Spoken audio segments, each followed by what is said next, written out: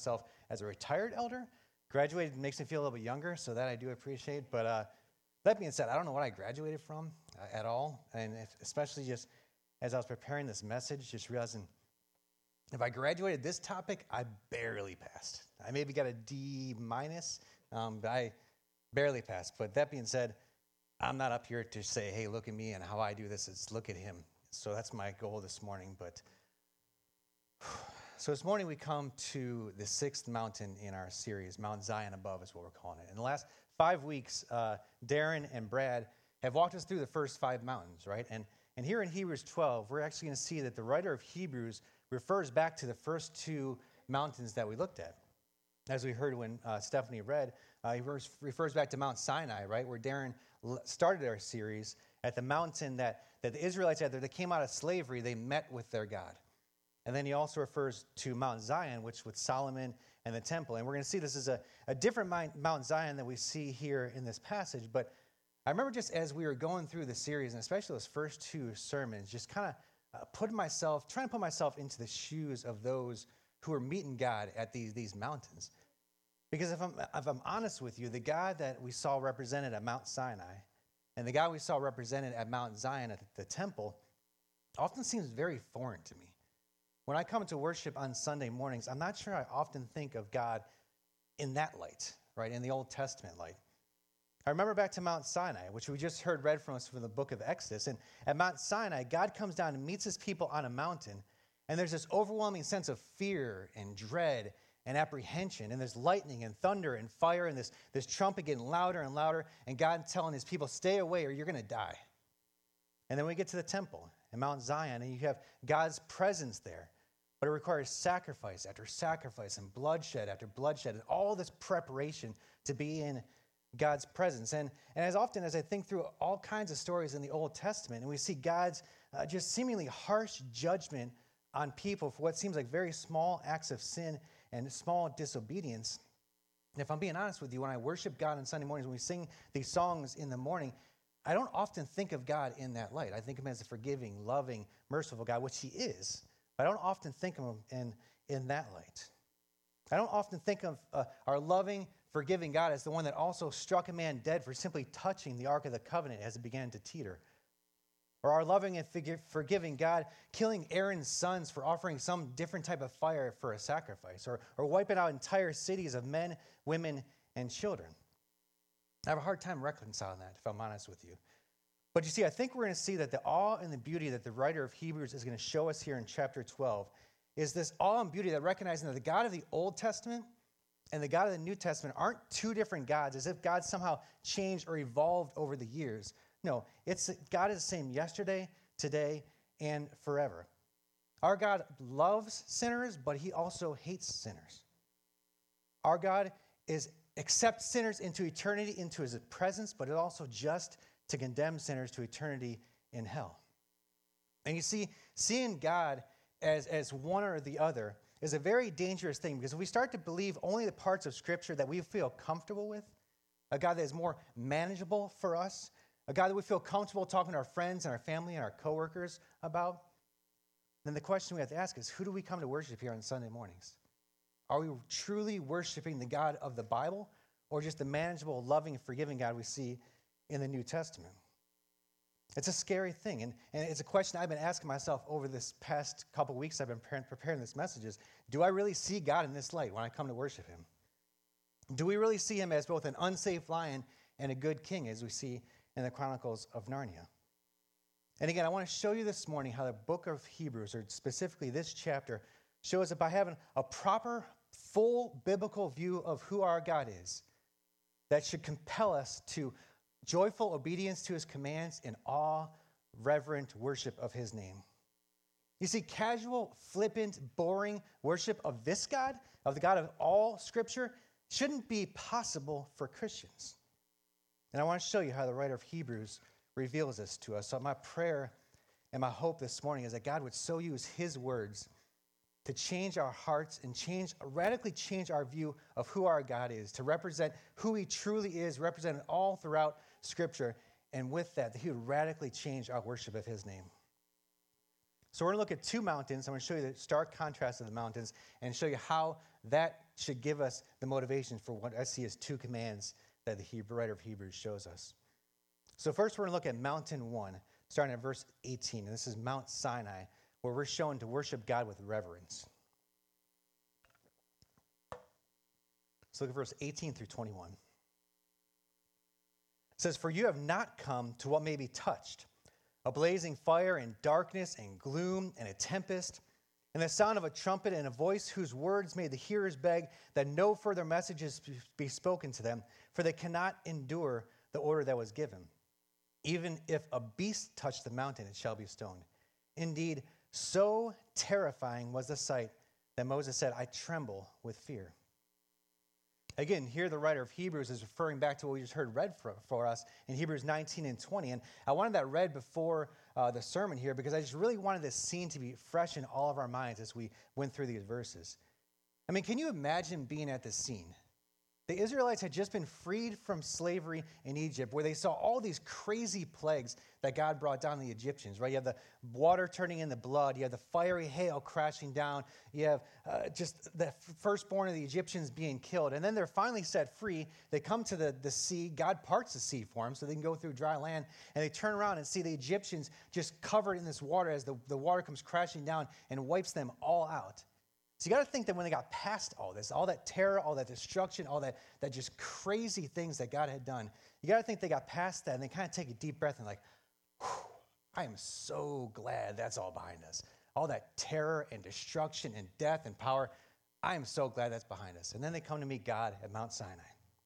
And it said, there's crashes of thunder and bright bolts of lightning all around this mountain. And this billow of smoke and this consuming fire is coming down on the mountain, almost like a volcano now. And then the earth is rumbling beneath their feet. So you have a volcano, you have an earthquake, and these people are standing at this mountain after seeing all that destruction behind them, and they come to meet their God, and this is what they experienced. They had to be absolutely terrified. I mean, how could you stand at this mountain and see the power and the holiness of this God and not tremble with fear? I would be scared to death. I think all of us would be scared to death. Even Moses, the one who the Bible says he spoke to God face to face as if he were a friend, it says he trembled with fear. This had to be an incredible scene. These people were in the presence of an all-holy God, and they were absolutely terrified. And it's not the only time that godly men being in God's presence or getting a vision of God terrified them. You think of Isaiah, right? Isaiah 6, he comes and gets a vision of God in the temple on his throne, and it says that the angels are flying above them, and their voice is shaking the earth. And Isaiah sees this and sees an all-holy God, and he's just like, woe is me. It's like, I am a dead man. Like, I'm a man of unclean lips. I come from a people of unclean lips. I'm in presence of an all-holy God. He's going to wipe me out. I don't deserve to be in this God's presence, and he is petrified. Isaiah, the prophet. You think of Ezekiel. He gets a vision of God, and it says he falls down on his face. Daniel gets a vision of God, and he's terrified, and it says his face turns pale. Or John in Revelation describes seeing him as an all white with eyes as flames of fire and his voice like the roar of many waters. And when John sees him, he falls down as though he is dead. Brothers and sisters, being in the presence of an all-holy, almighty God will terrify every single man, because it's at that point when you're in presence of an all-holy God that you realize that you are not worthy, that you are unholy, that you are wretched, and you deserve to be wiped out. That's how we all would respond in the presence of this holy God. And they experience this at the Mount Sinai, and they say they don't want any more message spoken to them. They're like, Moses, you go talk to God. You come back and tell us what he says, but we don't even want to hear his voice because we aren't even worthy to be in this God's presence. And God's holiness doesn't just affect humans. Again, go back to Isaiah 6, right? Should put this down here so I don't knock it over. Isaiah 6, right? You have the seraphim flying, and it says, well, they have 6 wings, 2 cover their face, 2 cover their feet, and 2 they're flying. These angels who have not fallen, who have not sinned, are covering their face because they can't even look on God's holiness. I mean, do we realize that this is the God that we come to worship? Now, before we get to the next mountain, as Darren has kind of done over the last weeks, let's take a minute and pause and really ask ourselves, when we come to worship on Sunday morning, do we realize this is the God we come to worship? A God who is so holy that angels can't even look upon his face. A God who is so serious about sin that he strikes a man dead for touching the Ark of the Covenant. A God so majestic that Isaiah sees him, and it says that the train of his robe is completely filling the temple. Is this the God we come to worship? Or do we come to worship a tame, gentle, loving, forgiving God who just fits comfortably in our life, who we can put in our little box? Maybe our God who isn't that angry at sin, so we don't really have to feel conviction over sin as we sing praises to an all-holy God. A God, if we saw him face to face, we think we wouldn't be terrified or we wouldn't really fall on our face before him. We can just skip into his presence as if we are his friends. A.W. Tozer put it this way. He said, it was a common thing in other days when God was the center of human worship to kneel at an altar and shake, tremble, weep, and perspire in agony of conviction. He said they expected that in that day. We don't see it now because we don't often think of God as the everlasting, awful God, mine holy one, who is of purer eyes than to behold evil and cannot look on iniquity. So my fear is that I don't know if we worship God with the same type of reverence that Tozer's talking about. I know I don't worship God with the same type of reverence that Tozer is referring to. We don't often see him as the one of purer eyes than to behold evil. We don't need to approach God with the same dread and fear that the Israelites did at Mount Sinai. Make no mistake about that. But our God is still to be worshiped with reverence, and because our God has awesome power and awesome holiness. We don't have to approach him in fear anymore as his sons and daughters, but we still worship him with reverence. We should fall on our face before this holy God. And when we worship this God, we should have some sort of sense of agony of conviction of our sin as we're singing praises to this all-holy God who can't even behold evil. And in some sense, we should shake and tremble as we realize who we are in the presence of as we sing these praises to him. So do we worship God with this type of reverence? So that's the first mountain we see at Mount Sinai. And now we get to mountain 2, Mount Zion, where we're showed to worship with awe. So he gets done and talks about Mount Sinai, but then he continues. And he says, you have not come to this mountain. You've not come to the terror and the fear of Mount Zion or Sinai, but praise God, brothers and sisters, through the blood of Christ, verse 22 and 20 through 24.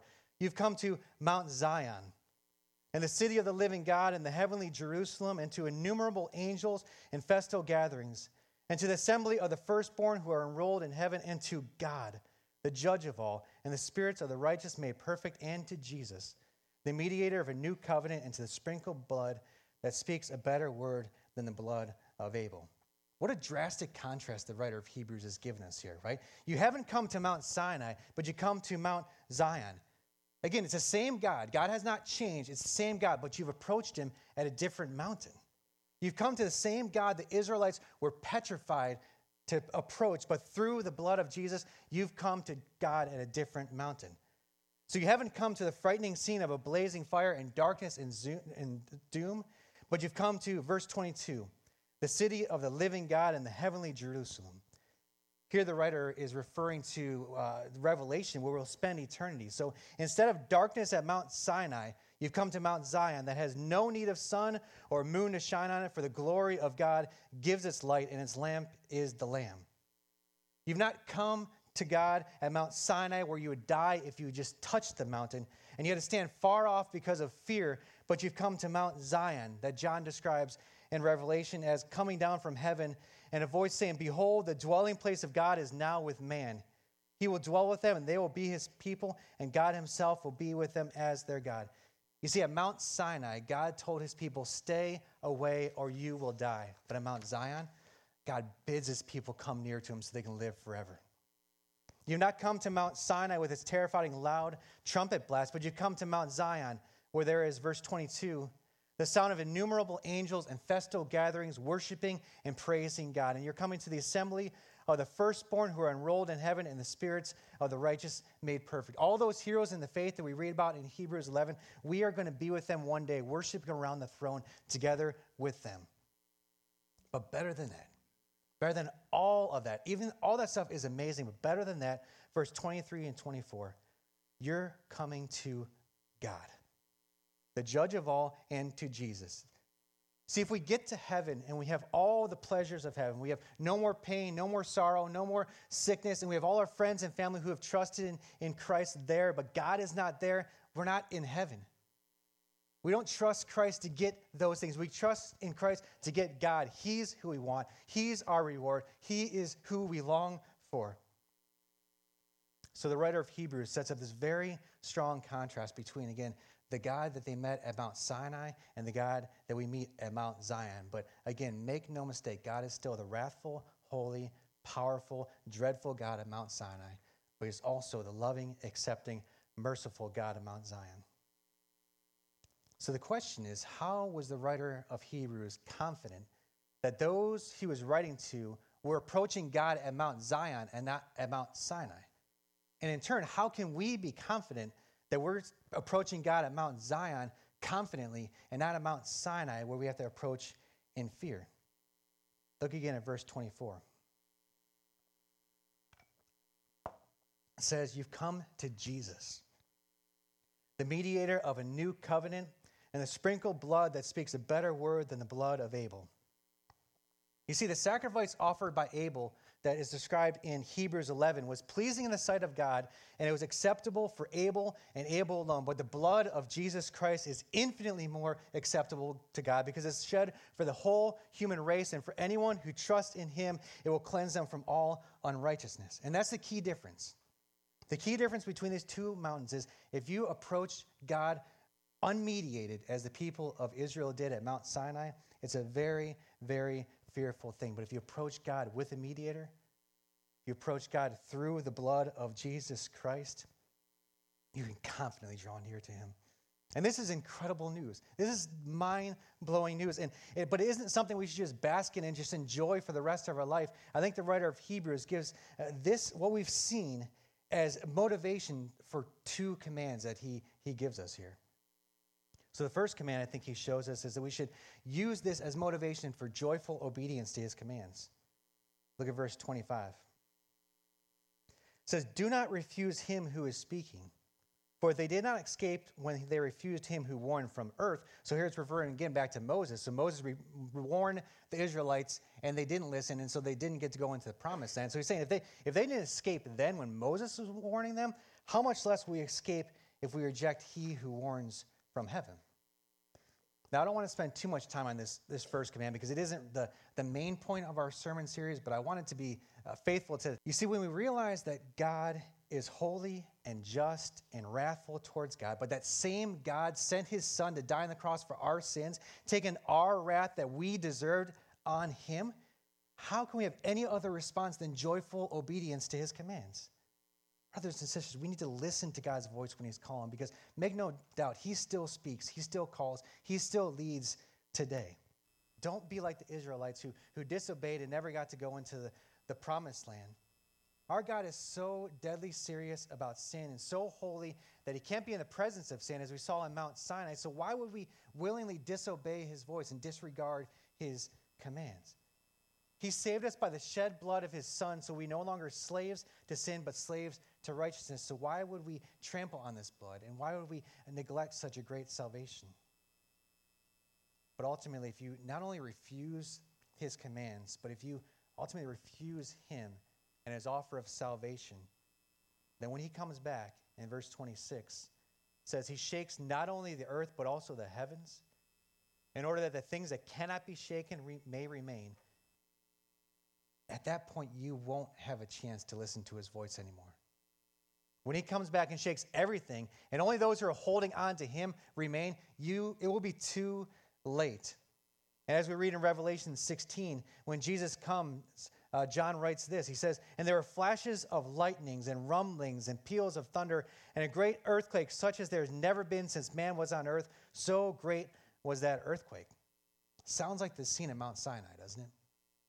Except this is the yet once more the writer of Hebrews is referring to. The mountain trembled at Mount Sinai, but there will be a greater earthquake on that day. And if you've trusted in anything else but the blood of Jesus Christ, you will be consumed by our all-consuming God. Make no mistake, our God is still serious about sin. You want proof? Look at the cross, where God poured down his wrath that we deserved on his innocent, sinless son so that we could be spared. He's still serious about sin. So if that's you this morning, let me urge you. Let me plead to you with everything in me. Seek the Lord while he may be found. Call upon him while he is near. So if he's calling you this morning, let today be the day of salvation. Okay, so the first command is joyfully obey his commands. The second one is to present acceptable worship with reverence and awe. Look at verse 28. It says, Therefore, in light of everything we've seen, in light of everything we've seen with God of Mount Sinai and Mount Zion, let us be grateful for receiving a kingdom that cannot be shaken. And let us offer to God acceptable worship with reverence and awe, because our God is a consuming fire. So years ago, we used to have these huge bonfires in my parents' backyard, so my parents could take all responsibility if the fire department ever showed up. So they had a big backyard. Well, we didn't have a very big backyard, so that's my excuse. So we had these big bonfires, and we used to have these bring something to burn parties. Remember these, Phil? The bring something to burn parties? Such a bad idea. It was fun. Such a bad idea. So we'd have all our friends just bring all this stuff. So we had like TVs, couches, pallets, like all this stuff you really shouldn't be burning, let alone breathing in the fumes from this. Kids, don't try this at home. We're not doing this at our house. Just learn from my mistakes. But hey, me and Phil are still alive, so it wasn't that bad, I don't think. But I mean, this fire, it just got huge. I mean, it was I don't know, probably 20, 30 feet high. It would just singe the whole ground around it. We had to stand basically on my parents' back porch, which was a half mile from this fire. We really couldn't even enjoy this fire, but it was cool. We were stupid. So you couldn't come near this fire. It was so hot. We couldn't even enjoy it. But then there was one time my cousin was a firefighter. And so he brought his firefighter's outfit. So I'm like, oh, let's try this out. So I put the whole firefighter gear on, the helmet, the mask, the gloves, the boots, the whole gear. And it was crazy. I was able to actually walk right up to that fire. And it got hot, but I didn't get consumed. I didn't get burned at all. But now if I would have come with my winter clothes, like my winter hats and winter gloves, snow boots and everything like that, I would have been completely consumed. But because I was wearing the one thing that could cover me and protect me for this consuming fire, I was fine. You see, if you've come to God with any other covering but the blood of Jesus Christ, if you've come to God through anything else or anyone else speaking for you than the blood of Jesus Christ, you will be consumed by God, because it's a fearful thing to fall into the hands of a living God. If God were to ask you on that day, why should he accept you into his presence for all eternity? And your answer begins with, I went to church. I was a good person. I prayed. I was a pastor. I was a community group leader. I did anything, you will be consumed, because the only acceptable answer on that day is Jesus Christ. Jesus Christ's blood covers me. Jesus Christ died for me. Jesus Christ adopted me. That is the only acceptable answer on that day. And if you've come covered in that blood, in the blood of Jesus Christ, you can with confidence draw near to God. And we will be consumed with God, but we won't be consumed by fear. We'll be consumed with a love for God, a thanksgiving to God, a passion for the holiness and the glory of God, consumed with reverence and awe of God so much that it should overflow in radical, passionate worship of him. Church, again, casual worship of this God should not be possible. It shouldn't be acceptable, but I'm afraid that for many, including myself, as I feel like I'm the chief of sinners in this, I feel like I often just skip into God's presence flippantly.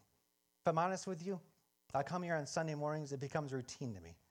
It's like, oh, Sunday morning, let's go. We're going to church, sing a couple songs, hear the word be preached, sing a couple more songs, go on through the rest of our day. I might say never, but I would say rarely, so maybe sometimes I do this right. I rarely come in here and really realize what we're here for, realize what we're doing, realize who we're worshiping. Very, very, very rarely do I do this. And as I've been preparing this, I've been so convicted, just praying God changed my heart. So when I come here on Sunday mornings, I'm just overwhelmed by the God that we're worshiping, the God we're hearing preached to us. Just pray that God would change my heart so that we would worship him with reverence and awe. C.S. Lewis said this about worship. He said, I think we delight to praise what we enjoy, because the praise not merely expresses, but completes the enjoyment. It's its appointed consummation. It's not out of compliment that lovers keep on telling one another how beautiful they are. The delight is incomplete till it's expressed. The delight's incomplete till it's expressed. I love that quote. The fact is, God in his mercy has provided a way for us that we can complete our enjoyment in him. Not just express our enjoyment, but the actual singing of his praises should complete that enjoyment that we have in God. That reality alone, the fact that God has saved us, should overflow in worship in awe and reverence of his name and complete our enjoyment in him.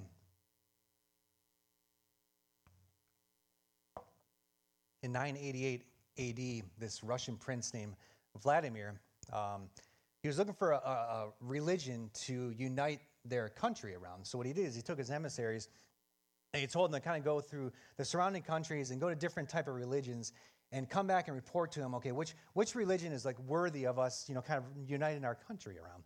So the emissaries went out and they visited Muslim mosques, they visited Roman Catholic churches, they visited the followers of Judaism. And finally, they traveled to Constantinople, where they came to Hagia Sophia, which was then a Christian church. And his emissaries stayed for some time, it says, because they were deeply stirred by the worship of this Christian church. And this emotional impact of being around these Christians left such an impact on them, and it was so intense that they reported this back to the prince. He said, the emissaries wrote back and said, "We knew not whether we were in heaven or on earth, for surely there is no such splendor or beauty anywhere upon earth. We cannot describe it to you. Only this we know, that God dwells there among men, and that their service surpasses the worship of all other places." And again, as I read that story, as I was preparing for this sermon, I began to just think, if these men were to come into our service, is this the type of report that they would send back?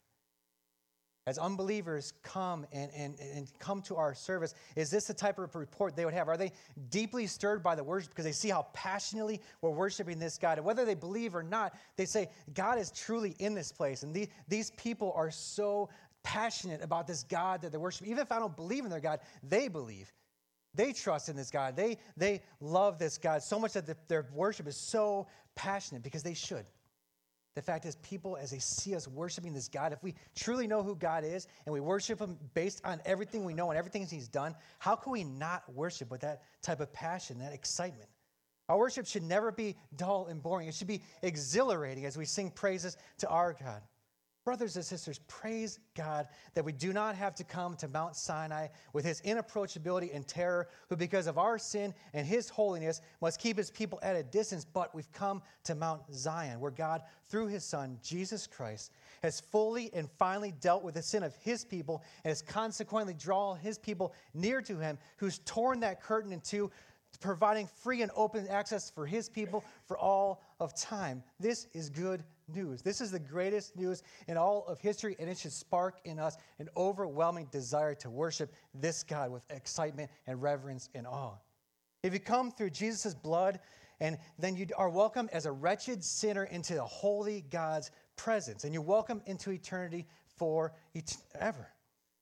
You were dead in your trespasses and sins, but now you can boldly approach God, being made alive to Christ. You were slaves to sin in the snare of the devil, but you can boldly approach him, being slaves to righteousness in the embrace of our God. You were enemies of God. You hated God, but now you can boldly approach God as a son and daughter and co-heir with Christ. You had every right to be terrified in the presence of this all-holy God, as you were covered in your sin, but now you can boldly approach God because you're covered in Christ's righteousness. And none of this is your own doing. You did nothing to contribute to your salvation. The only thing you contributed is a sin that you needed saved from. But it's all a work of the sovereign grace in your life, who before the foundation of the world, before the stars were spread across the sky, the mountains were formed, the seas were dug, looked at your soul and chose to save you. Praise God, brothers and sisters. Let us sing praises to this God with reverence and awe and excitement and passion and thanksgiving as we eagerly await that day when we will worship around the throne with every tongue, tribe, and nation, with all the angels worshiping our God. So we look forward to that day. But until then, let us be grateful for receiving a kingdom that cannot be shaken. And thus let us offer to God this morning and every single day for the rest of our lives, let us offer to God acceptable worship with reverence and awe, because our God is a consuming fire. Let me pray. Father God, give us a vision of you, Lord. Pray you would radically change how we see you, Lord, into a more biblical view. Lord, pray we'd see you as the all-holy, all-worthy, almighty God who has saved us, who's merciful towards us, who's forgiving us, who's loving towards us, God. Lord, I pray that reality would just rock our lives, Lord, that we both want to share the good news, and then as we come here and we want to worship your name based on who you are and what you've done for us, God. We thank you. Lord, we thank you so much for all you've done for us, God. Thank you for being a God who's all holy, who created the universe and everything we know, Lord, but you chose us.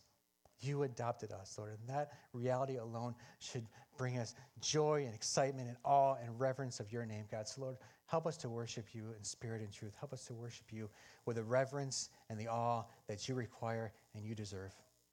In Jesus' name we pray. Amen.